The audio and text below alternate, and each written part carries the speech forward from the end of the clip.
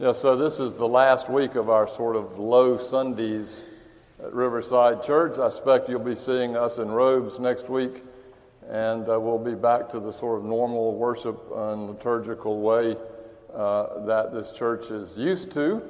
But I have to say it's been sort of a nice reprieve in a sort of not quite as high level stress way for us to worship this way this summer. I've been trying to share with you some of the thoughts and ways that my own life has taken in terms of what matters and what I find interest in. And today it's simply stated, it's the word joy. Not so much because I have all that much joy, but mostly because I don't. But I also know that we should, according to the Bible, if we were deeply grounded in our relationship with God and we were deeply grounded in our relationship with ourselves, we would be more joyful. Today's text comes to us from the words of Jesus to his disciples. It's known as the prayer right before he is to be crucified, and he's trying to give them all that he wanted to give them at the last time he had. And so he's pouring all of it into these words of Jesus to his disciples. It ends with a prayer. Today's text from the 15th chapter are about how he wants us to find joy by being in his presence. Jesus says, "Abide in me as I abide in you. Just as the branch cannot bear fruit by itself unless it abides in the vine, neither can you unless you abide in me. I am the vine, you are the branches. Those who abide in me, and I in them, bear much fruit, because apart from me you can do nothing. Whoever does not abide in me is thrown away like a branch and withers. Such branches are gathered, thrown into the fire, and burned. If you abide in me, and my words abide in you, ask for whatever you wish, and it will be done for you. My Father is glorified by this, that you bear much fruit and become my disciples. As the Father has loved me, so I have loved you. Abide in my love. If you keep my commandments, you will abide in my love, just as I have kept my Father's commandments and abide in his love.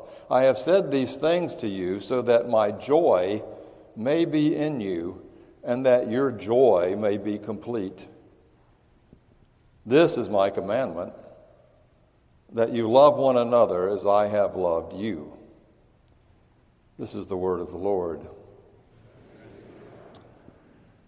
So, where do I start on this issue of joy and happiness? And assuming that you are here, all of us here are in pursuit of joy and happiness, assuming that may not be a fair assumption.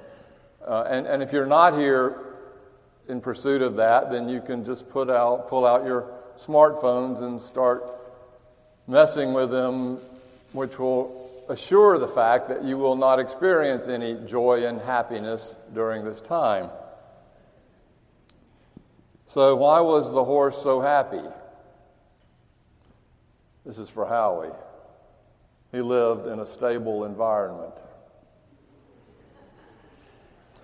A woman walks into the bar and asks for a double entendre. The bartender gave her one.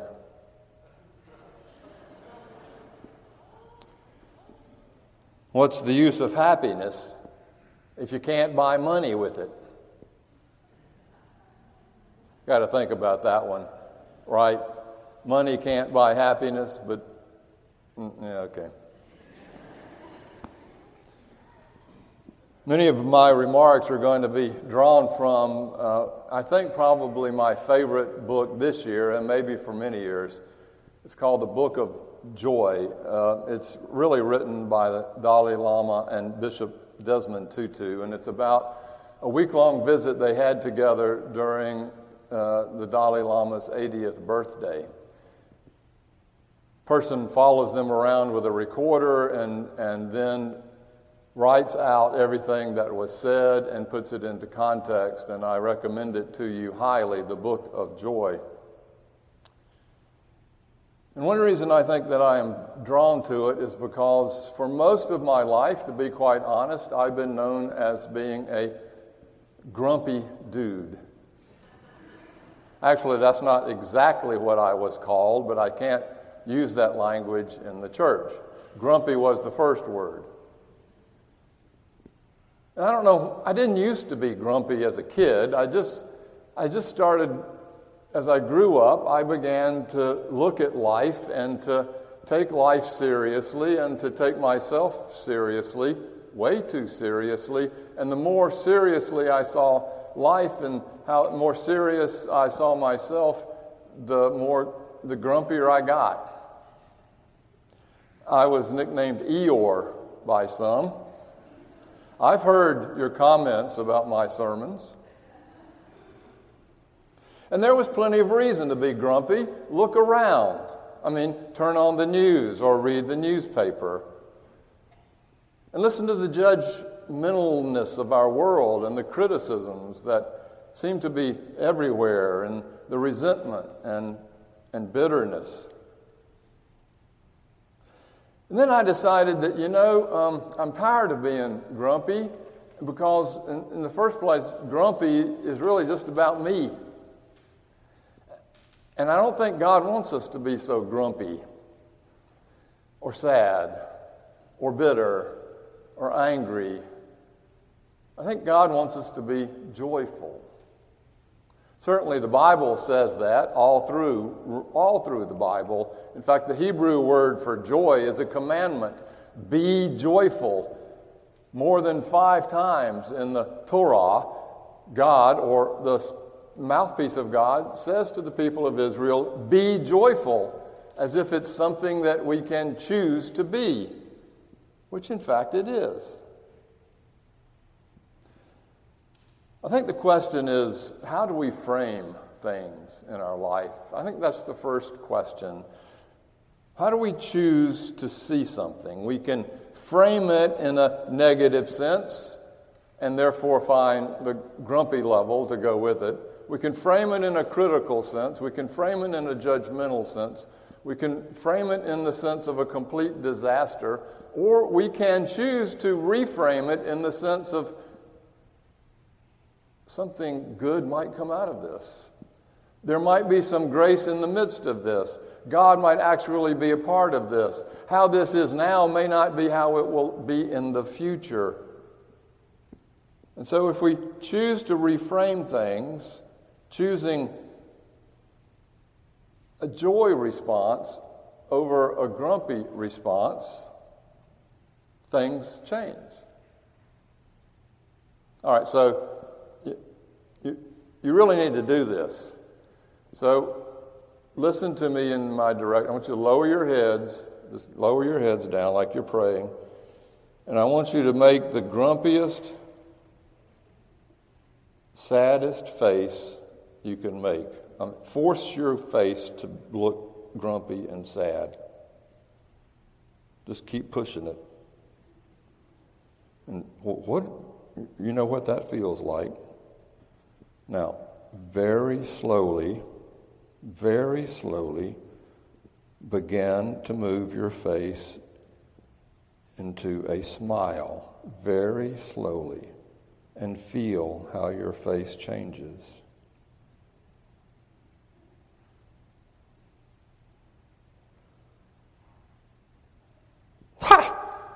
So when I do this exercise, inevitably, I get tickled. There's this visceral response. When I do it well as a meditation, I literally start laughing.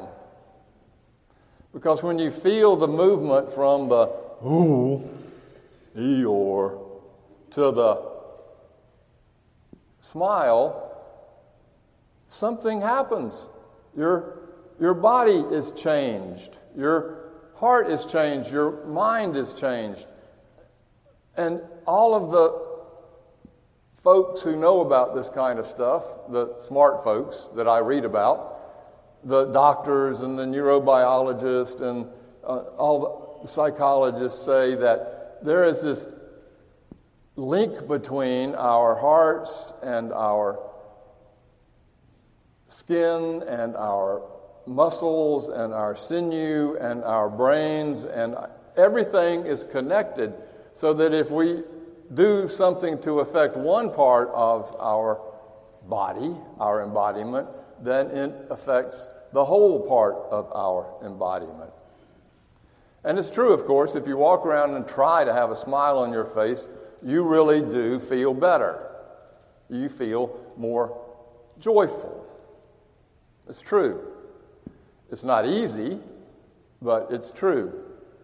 And that is a physiological, psychological, and spiritual experience. We have some choice in the matter.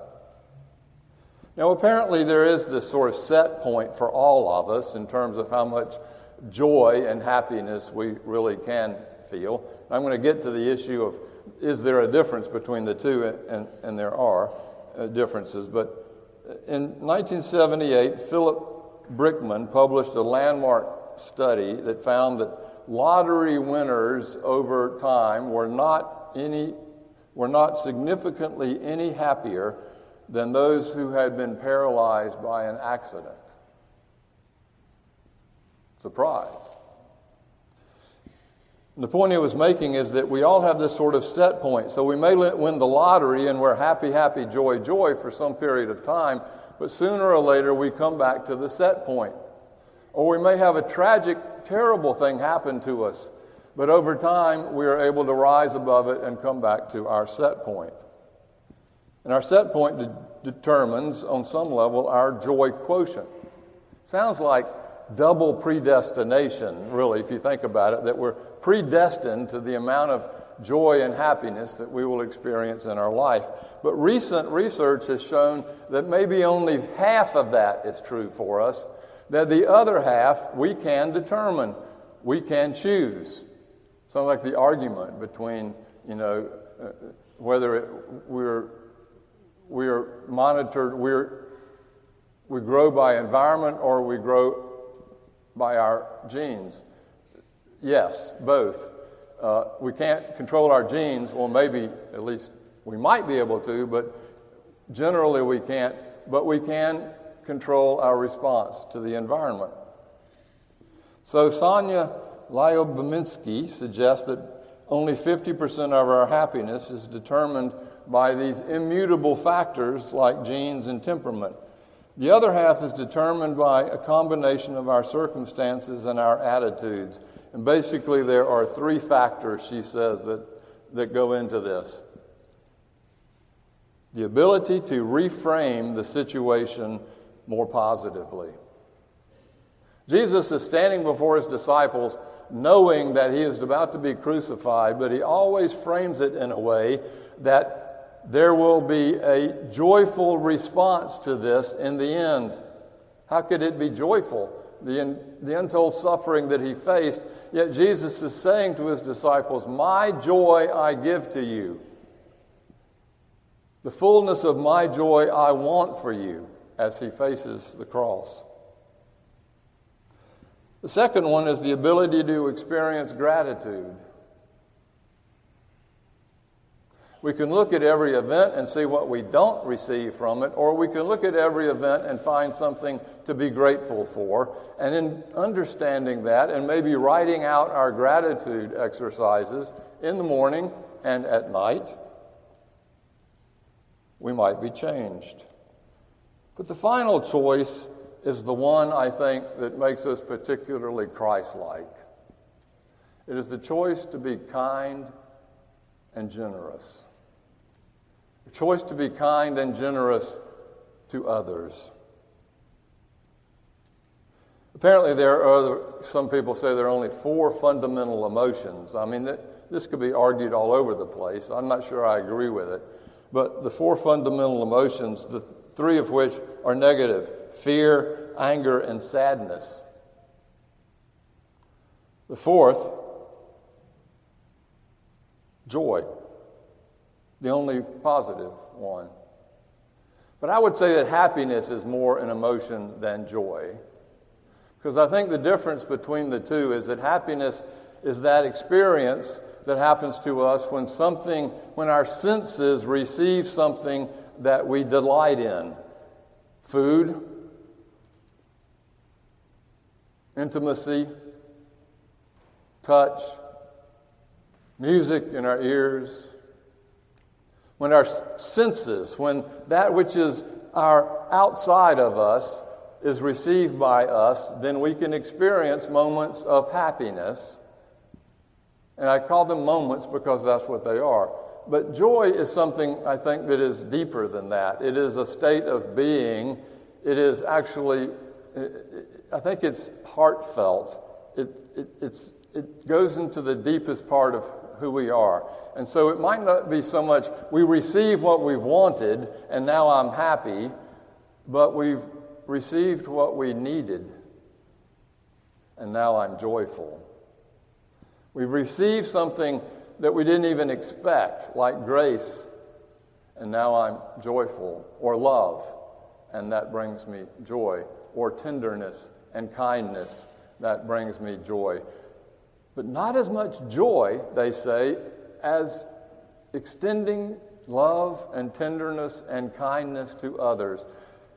For that is the great surprise, that the more we are kind and generous and grateful for others, the more joy we experience in ourselves. That's the way for more joy, serving others, which is the complete story of Jesus, and why he was able to walk the earth in every way so joyful. What happens, of course, when we are focused on serving others is that we're no longer quite so focused on ourselves. And the more we're focused on ourselves, I'm just using myself as an example, the more I'm focused on myself, the less joyful I am. The more guilty I feel, the more anxiety I feel, the more stressed I feel, the more resentment. But when I am other-focused, through kindness and generosity and gratitude and graciousness and love, the stuff in me just sort of evaporates. And what fills that vacuum, of course, is joy. One of you was telling me the story last week. They were on an errand and they saw a homeless man on the side of the road. It was a pretty busy road, and he had a sign, I work for food, and so she decided to go to Bono's and buy him a big old bag of barbecue and all the trimmings. But to do that, she had to go through all this traffic and turn around and so forth, and then come back in the line and found him. And when she pulled up, it was in the middle of the day. It was 95 degrees. He's obviously sweating terribly. He has no teeth, and she pulls up and hands him the bag, and he said, "Bono's!" He was completely joyful for this gift, but not as joyful as the person was who gave it. For as she told me this story, she was in tears in the telling of it. And they were tears of joy that she could help someone that brought that kind of reaction. This thing about joy is not something that we go after so much as it is the byproduct of what we do in our lives. It comes in the wake of our caring and serving and generosity. In the Bible, there are many words for joy and happiness, and they're used interchangeably. But I'm talking about joy here in the deep sense of the word. It's a verb.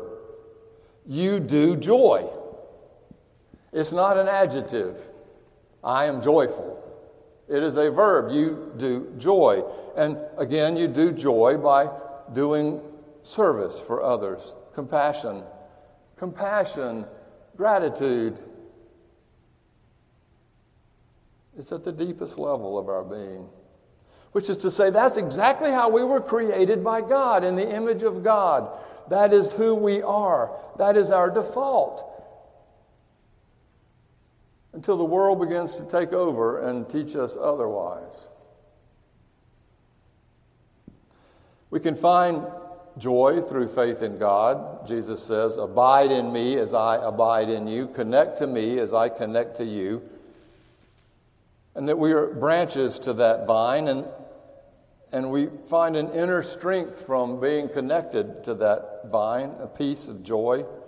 But it also comes in a sort of Buddhist way of personal introspection, of training our hearts and minds to discover that which is already in us through meditation, through awareness, yoga. I think both are probably the best way. A rabbi told a story about when he was 10, his mother said to him, "Joshua, I just wish you would be happy." "I'd be happy, Mom, if you'd finally buy me a bike." Slap. "What was that for?" "Because you made me responsible for your happiness. When you're the only one who can be responsible for your happiness." The emphatic command in the Bible is for us to be joyful over and over and over again, even in the midst of pain and suffering. And that is possible. If you've ever grieved deeply, I can guarantee there were moments in the midst of that grief where you experienced joy. Not happiness, certainly, but joy. Richard Davidson, this neuroscientist, has done some research into the unified theory of a happy brain. Sounds imposing. He says there are 4 independent brain circuits that influence our lasting, joyful well-being. The first is our ability to maintain a positive state. The second is the ability to recover from negative states. Resilience. The third is our ability to focus and avoid mind wandering. You know, when your brain gets hijacked by some anxiety or stress or thought that you can't get out of your head, and it's like monkeys on a forest of grapevine just running through your brain, you're hijacked. That does not lead to joy. The ability to focus on something else and avoid that does. And the fourth is the ability, as I said, to be generous. When we help others, we feel joyful. We're born this way. Joy killers? You tell me. Emotional anxiety and stress, self-judging and guilt, sadness and grief, suffering and adversity, illness and fear of death, frustration and anger, resentment, stress, fear, addictions, loneliness, and finally the focus on ourselves. This is my commandment, Jesus says, that you love one another as I have loved you. From that come the fruit of the spirits. The joyful fruit of the spirits. These are mine.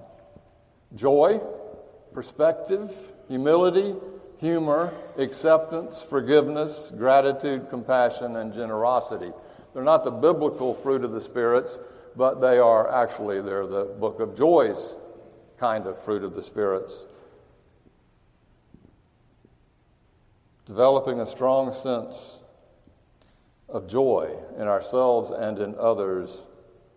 And what it takes for us to get there, I think, is what brings true value in life. And it does not avoid the path of suffering and adversity. But it does give us something to get through it. Therefore, since we are so surrounded by this great cloud of witnesses, Hebrews said, Let us lay aside every weight and sin that clings so closely, and let us run with perseverance the race that is set before us, looking to Jesus, the pioneer and perfecter of our faith, who for the joy that was set before him endured the cross, disregarding its shame, and has taken his seat at the right hand of the throne of God.